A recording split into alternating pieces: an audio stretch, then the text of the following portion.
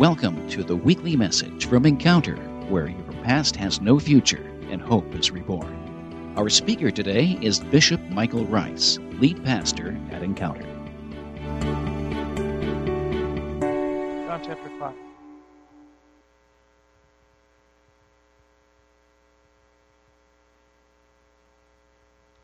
the next few minutes, I want to talk to you about the subject I've titled it, Not Dying Ain't Living. Not dying ain't living. Turn to your neighbor and tell them that. Not dying ain't living. John chapter 5, verse 1. This is one of my favorite stories in the Scripture.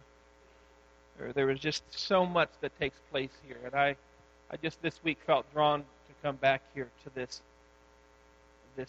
story. John chapter 5, verse 1.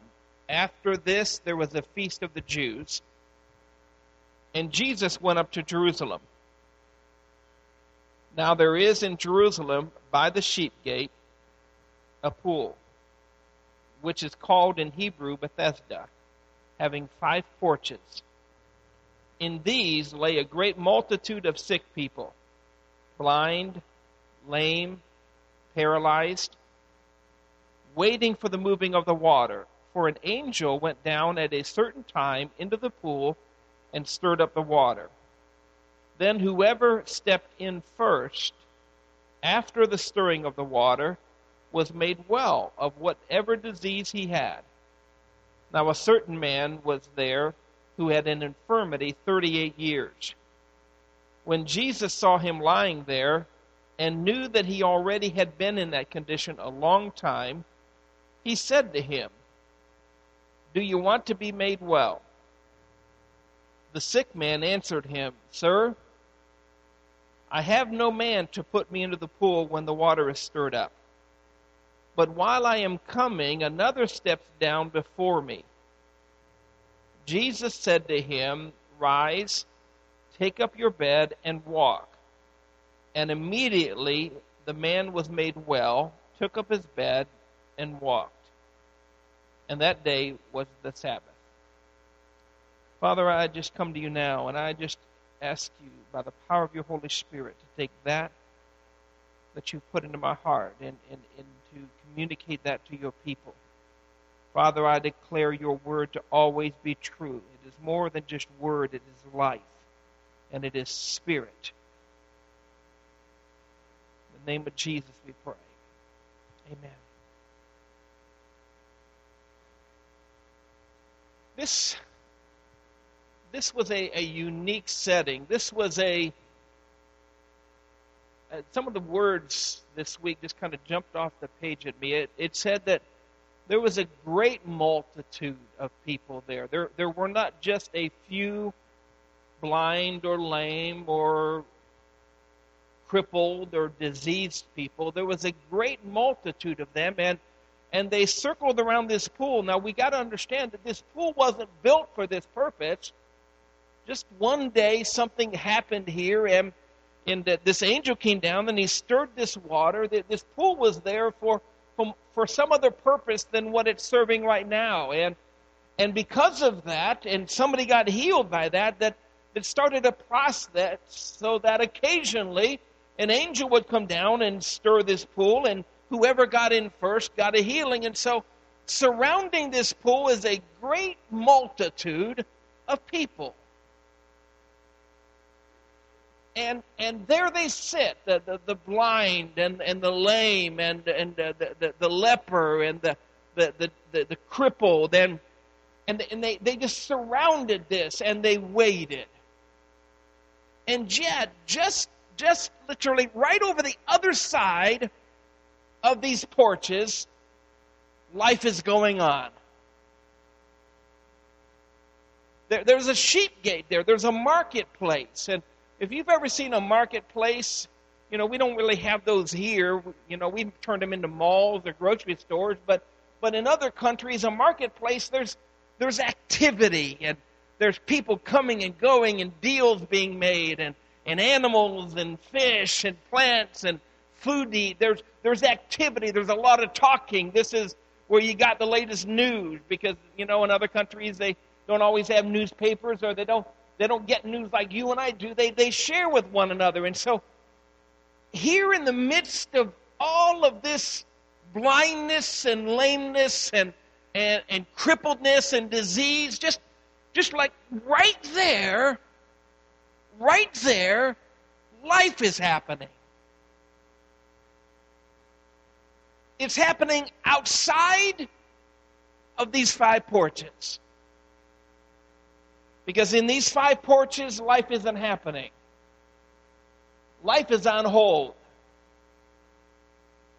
These people are not so alive that you could call them alive, and yet they're not so dead you could call them dead. They're just surviving.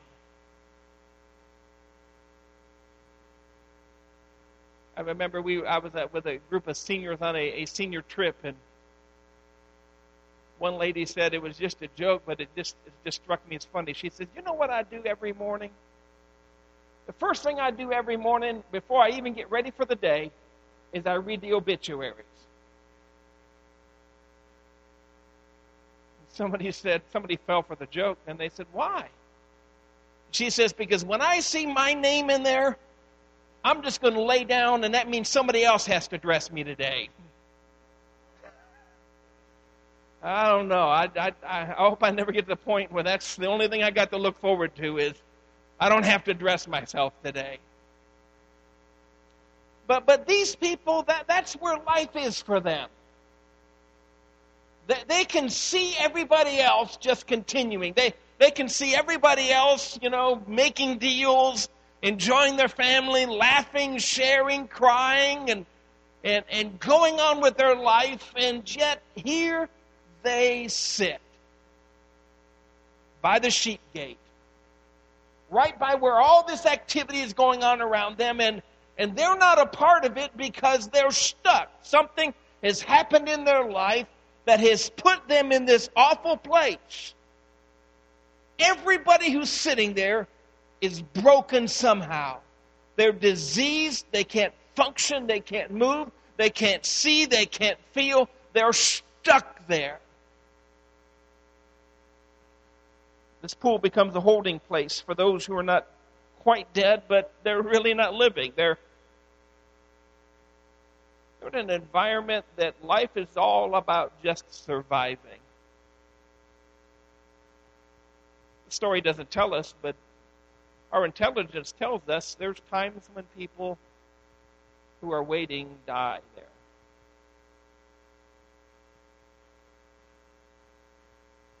And you wake up and the person next to you is gone.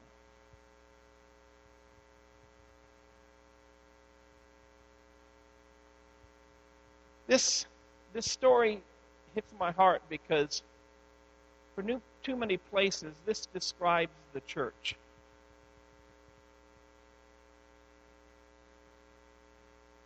Not necessarily this church, but this describes what all too often happens in the body of Christ, where people get broken and they get wounded and they become, Revelation chapter 3, poor, miserable, wretched, blind, and naked.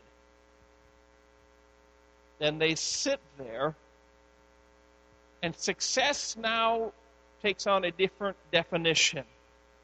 Success is just not dying. I've said it before that whenever you negotiate with the devil, you're only negotiating one thing, and that is the level of your misery. Because that's all he has to offer you.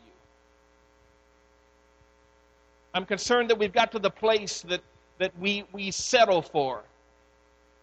John did it this morning. He's rejoicing over 37 degrees in Nome, Alaska.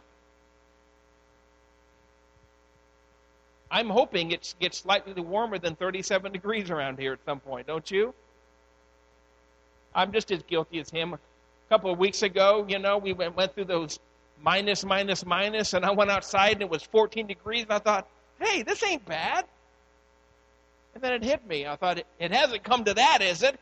But I'm happy with 14 degrees. I went out yesterday without a coat on just because. But I don't want that to become our normal. And for these people around the porch, that's the new normal. They are glad just to survive, I'm still here. There's a glimmer of hope. We don't know how long this guy has been around this porch, but he's been infirm for 38 years. He's been broken for 38 years, and he has spent a good time waiting around this pool for something to happen, and it isn't going to happen for him.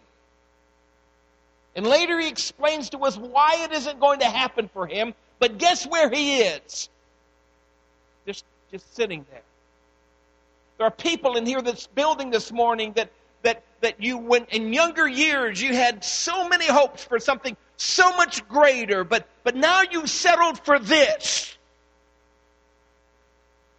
I mean, know what I'm talking about. You know that God has put something in your heart, and you had a dream and a desire that was of a godly nature. It wasn't something ugly or selfish. It was a good thing, but life has dealt you some situations, and now you're like one of these people.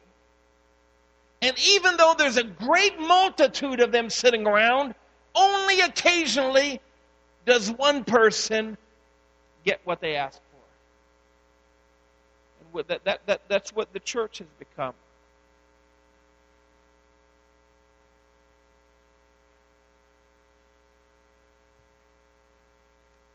I will take this to the grave. I believe it's the will of God to heal everybody. I believe it's the will of God that every one of us walk in freedom. I believe that one of the signs of the church should be that we lay hands on the sick and see them recover everything they lost. Recover means to get it back. I believe that's the will of God. In fact, Jesus said, here's how you'll know my people. They'll lay hands on the sick and they'll see them recover. They'll cast out demons. That's how you'll know. And I'm concerned that we become this new pool of Bethesda. We rejoice when one of us gets a miracle, and we rejoice when one of us gets delivered, and when in reality, all of us should be free.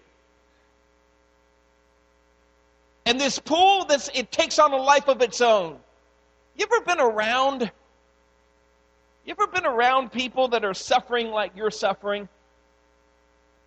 Pretty soon, you have fellowship in your suffering.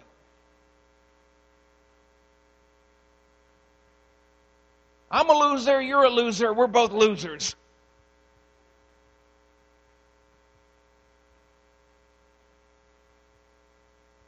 First place, the old song says, one is the loneliest number. You're number one, you're lonely. Second, third, and fourth place guys have something to talk about with each other. We're losers. The first place guy got nobody to talk to. He's the only one. This pool takes on a life of its own. The Bible doesn't tell us, but we can kind of imagine that this section is for the blind.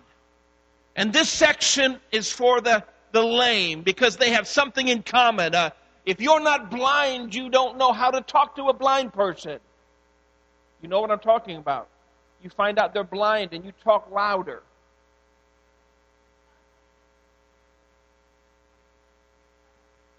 When in actuality, their hearing is better than yours. That's just the way the body's made. And when they're blind, their hearing gets more acute. So what do? We think they're stupid and deaf. Oh, you're blind. I'm sorry to hear that. I mean, know what I'm talking about. We've done it. You've done it.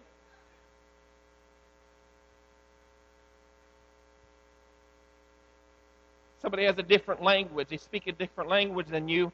We think if we just say it slower, they somehow understand.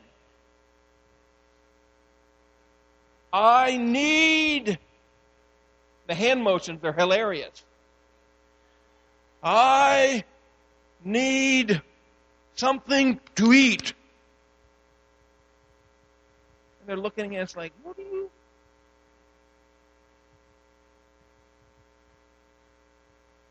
I took a missions trip to Honduras, and we got into the bad habit of going to a restaurant and we just pointed to pictures, and finally one evening I said, listen, we're not doing that anymore, okay? We're gonna struggle through this. You got to read the words off of the menu, and don't point to pictures, and you just eat whatever they give you, okay? And so we tried that, and the waitress kind of laughed at us as we struggled through and ordered the food. And she had the strangest reaction to one of the guys on the team. He struggled to order the food, and he said it, and she looks at him, she grabs his menu and just turns and walks off.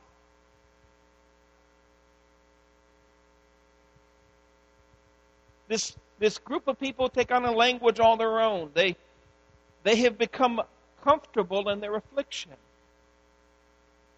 They've gathered, and somehow, some way, they take comfort that, look, I know I'm blind, but look at all my blind friends. And hey, I know I'm halt, but look at all my halt friends. You know what I'm saying? And I understand, that's okay. That's a part of human nature. But here's the danger, is that we get to the place that we're like this guy. We take on this attitude, we're never going to change. This is what I am. This is the way that I'm made. This is how it is. I'm okay with that. I'm broken, I'm messed up, and I'll never be whole. I'll never be right. I'll never be healed. We'll never have a good marriage. I'll never be happy, but at least I'm not as sad as I used to be. Yeah, I'm broke, but at least they're not calling me anymore. They've given up. I've wore them out. You know what I'm talking about. Is that really life? This God that we serve said, I've come that you might have life and that you might have it more abundantly. He wants you to have an abundant life. Now we got weird preachers out there today that talk about abundant means bank account and money and fancy cars. That's not life. Those are things. But life is more than just not dying. And so, why do we go to church? I tell you what we feel like our mission is. Our mission is exposure. Because you and I will spend all week long, you go to your job, you go to your school, you're hanging around blind, deaf, and dumb people. Spiritually. How many know what I'm talking about? They take from you, and if you're not careful, you'll take on their attitudes. But ministry is all about exposure. When the worship team and Brother Derek gets up and leads us in worship, it isn't to impress us with their ability. It's to expose us to the nature of God. Our ministry desire is to expose you to God, to get you to a place where you and God can communicate and He can tell you Himself. He doesn't want you to stay in this place. That He's not going to let your past define you or the opinions of other people define you. He has a definition for you, and He wants to share that with you. And so ministry is about exposure. We do all of our best. We do our praying and our preparation and our preaching and singing and worshiping and fellowshipping and preparing to expose just life outside of the pool. Because in the pool, around the pool, everybody is broken and diseased.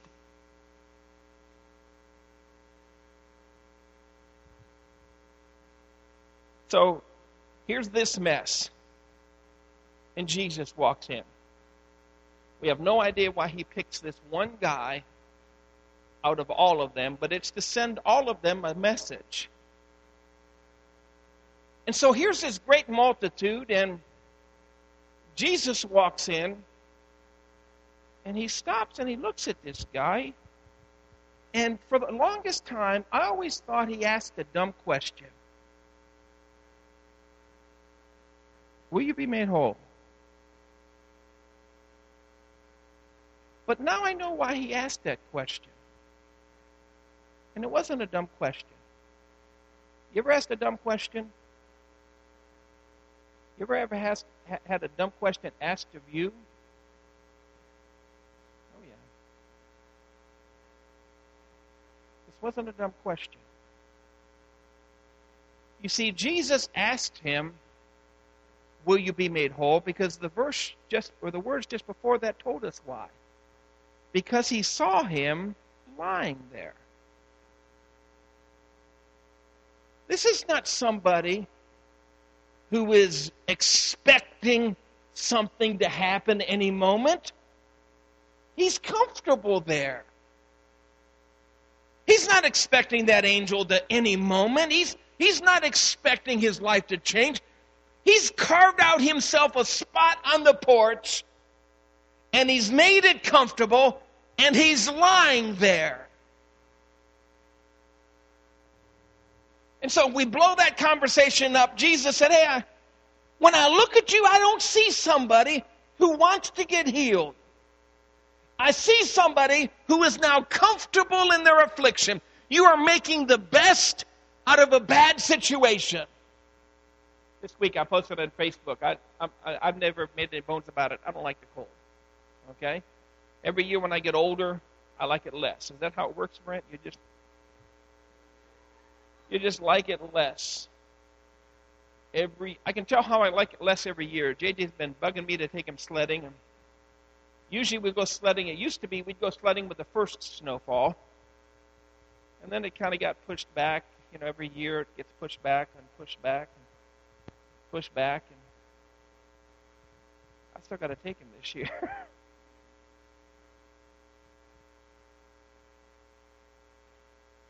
Where was I going with that thought? On Facebook, I said, we got to make the best out of a bad situation. All this cold, at least there's no mosquitoes.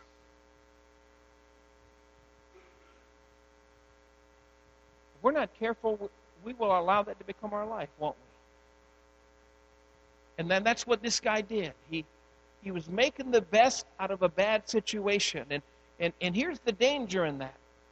He's growing roots.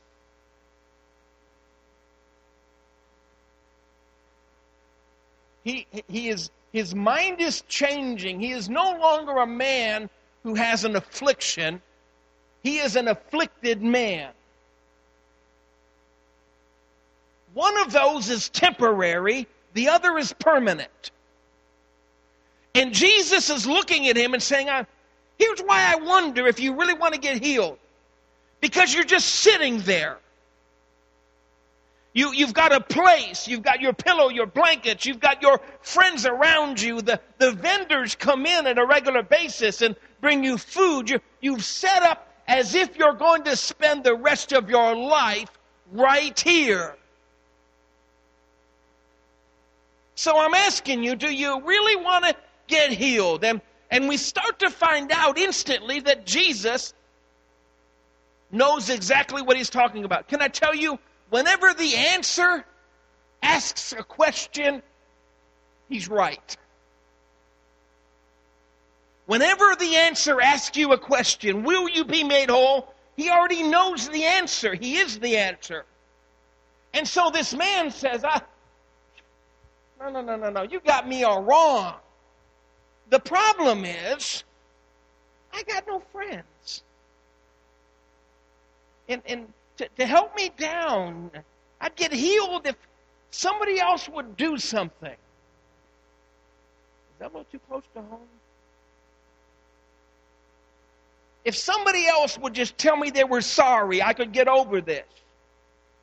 If somebody else would just be the husband or wife they're supposed to be, I wouldn't be so miserable. If my dad or my mom, if my pastor, if my neighbor, if my friend, if my boss would just do for me, I could be whole.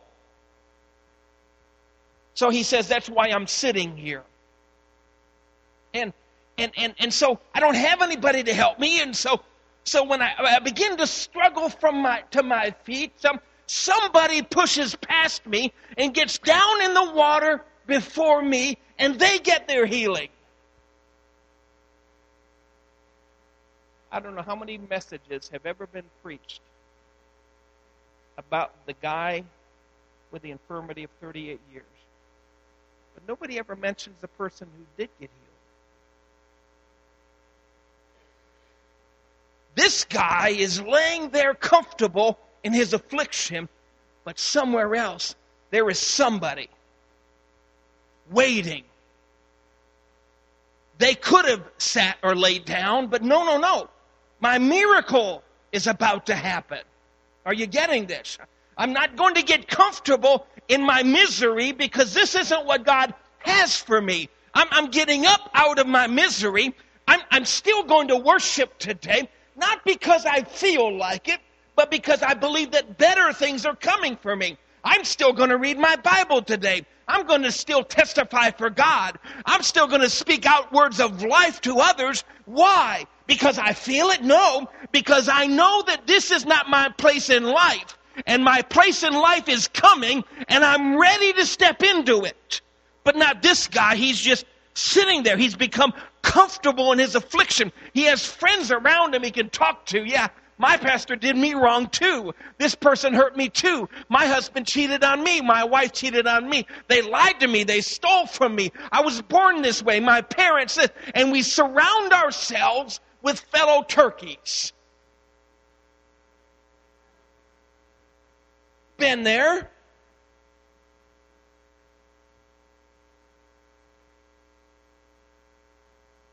And we talk all about this poor guy sitting there, never getting his healing. But we forget about the person who did get their healing. He tells about him. I'm going to step down, but somebody is more prepared for their healing than I was. Somebody is more prepared for their deliverance than I was prepared. And they get theirs, and there I sit. And Jesus said, you've made my point. Why are you laying there? You see, sometimes we're still in the misery we're in because we've planted ourselves there. Notice this. Here's what Jesus said. Here's how your healing is going to happen. Pick up this mess. Get your bed out of here. Take up your bed, and then you'll walk.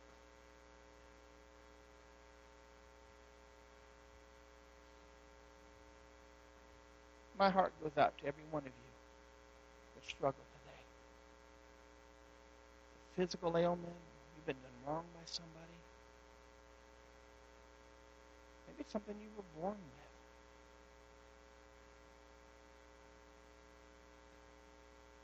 Doesn't do you any good for me just to join you in your bed around this porch. I want to tell you there's a God who can suddenly, instantly, in a moment, change everything. He can change it all. That fast.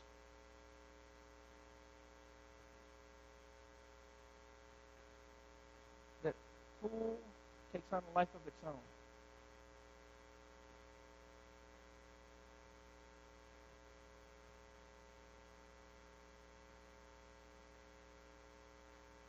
Will you? Will you? Have we put ourselves in a position that we have demonstrated to God, this is not my place? Or have we made ourselves comfortable? I'm concerned in the church that we no longer want God to get us off of our porch. We want God to help us decorate it and make it comfortable. And Jesus wants us to get off of the porch. Get out of the misery. Because life is going on right there. Right there, there's life. And so he would walk up to us today and say, will you be made whole?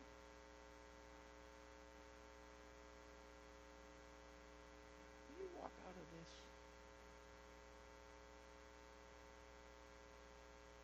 Will you quit talking about how depressed you are and start talking about a God that joys over you with singing? Will you quit talking about what they didn't do or they did do? When somebody stands between you and your deliverance or you and your healing, you have made them your God.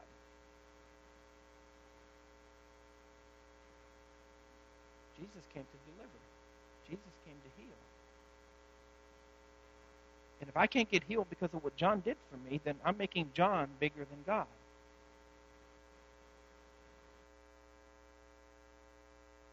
And so this morning, I want to tell you, with love, not dying ain't living. Not dying ain't living. I honestly believe it's the will of God. I'm not telling you I'm there yet. But I'm going to tell you where I'm headed. Every day is the day the Lord has made.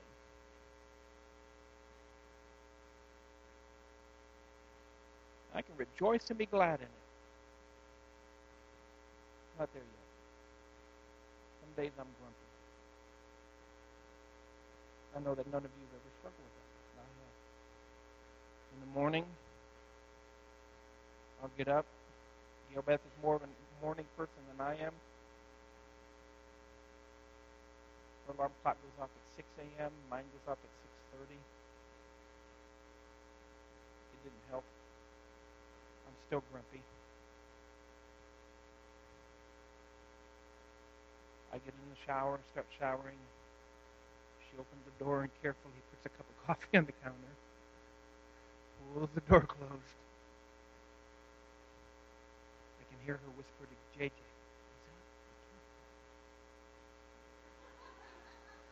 he's moving around.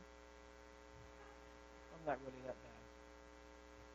But when JJ gets going, I'll come out in the living room, I'll carry my cup of coffee. I'm not quite there yet. How many of you people know what I'm talking about? Dad, can we? Dad. Son, I don't want to go to jail today. Just back off. Just slow down, son. See this face? It's not a face that wants to engage people right now. Just give me a few minutes. But this is the day that the Lord has made. It's the will of God that we walk through life having peace. If I'm going to wait until I have no problems to have peace, I'll never have peace. The reason why Jesus talked more about peace in the midst of a storm than any other time is he wanted you to know that your circumstances do not dictate your peace. You dictate your peace according to the power that works in you. The greatest place is to find peace in the middle of a storm and contentment. And it's not dependent upon John or your wife or your husband or your neighbor or your pastor doing the right thing. Guess what? When this guy got healed, he still had nobody to take him down to the pool. But he's healed. And no pastor prayed for him. And the worship band wasn't going. No offense there, but they weren't singing. This wasn't after the end of a lengthy message. This was him in the middle of his mess. allowing God to speak truth to him. You see, dude, I really don't think you want to get healed because you become comfortable in your affliction. You've got other halt guys, and they all, every time somebody gets healed, you look at them and go, man, life stinks, doesn't it? Well, the vendor will be along with hot dogs in a few minutes. We're just, who's got their cards? Can't wait for Xbox to be invented so we could play Xbox. But in the midst of that, Jesus understood something. There was one thing that was holding this man in his infirmity. And it wasn't what other people did, and it wasn't the timing of God and the angel. It was in him. That's Bishop Michael Rice, lead pastor of Encounter. More messages from Pastor Rice are available at our website, godenc.com. You can subscribe to our regular podcast through our website or on iTunes. Find us on Facebook under Encounter.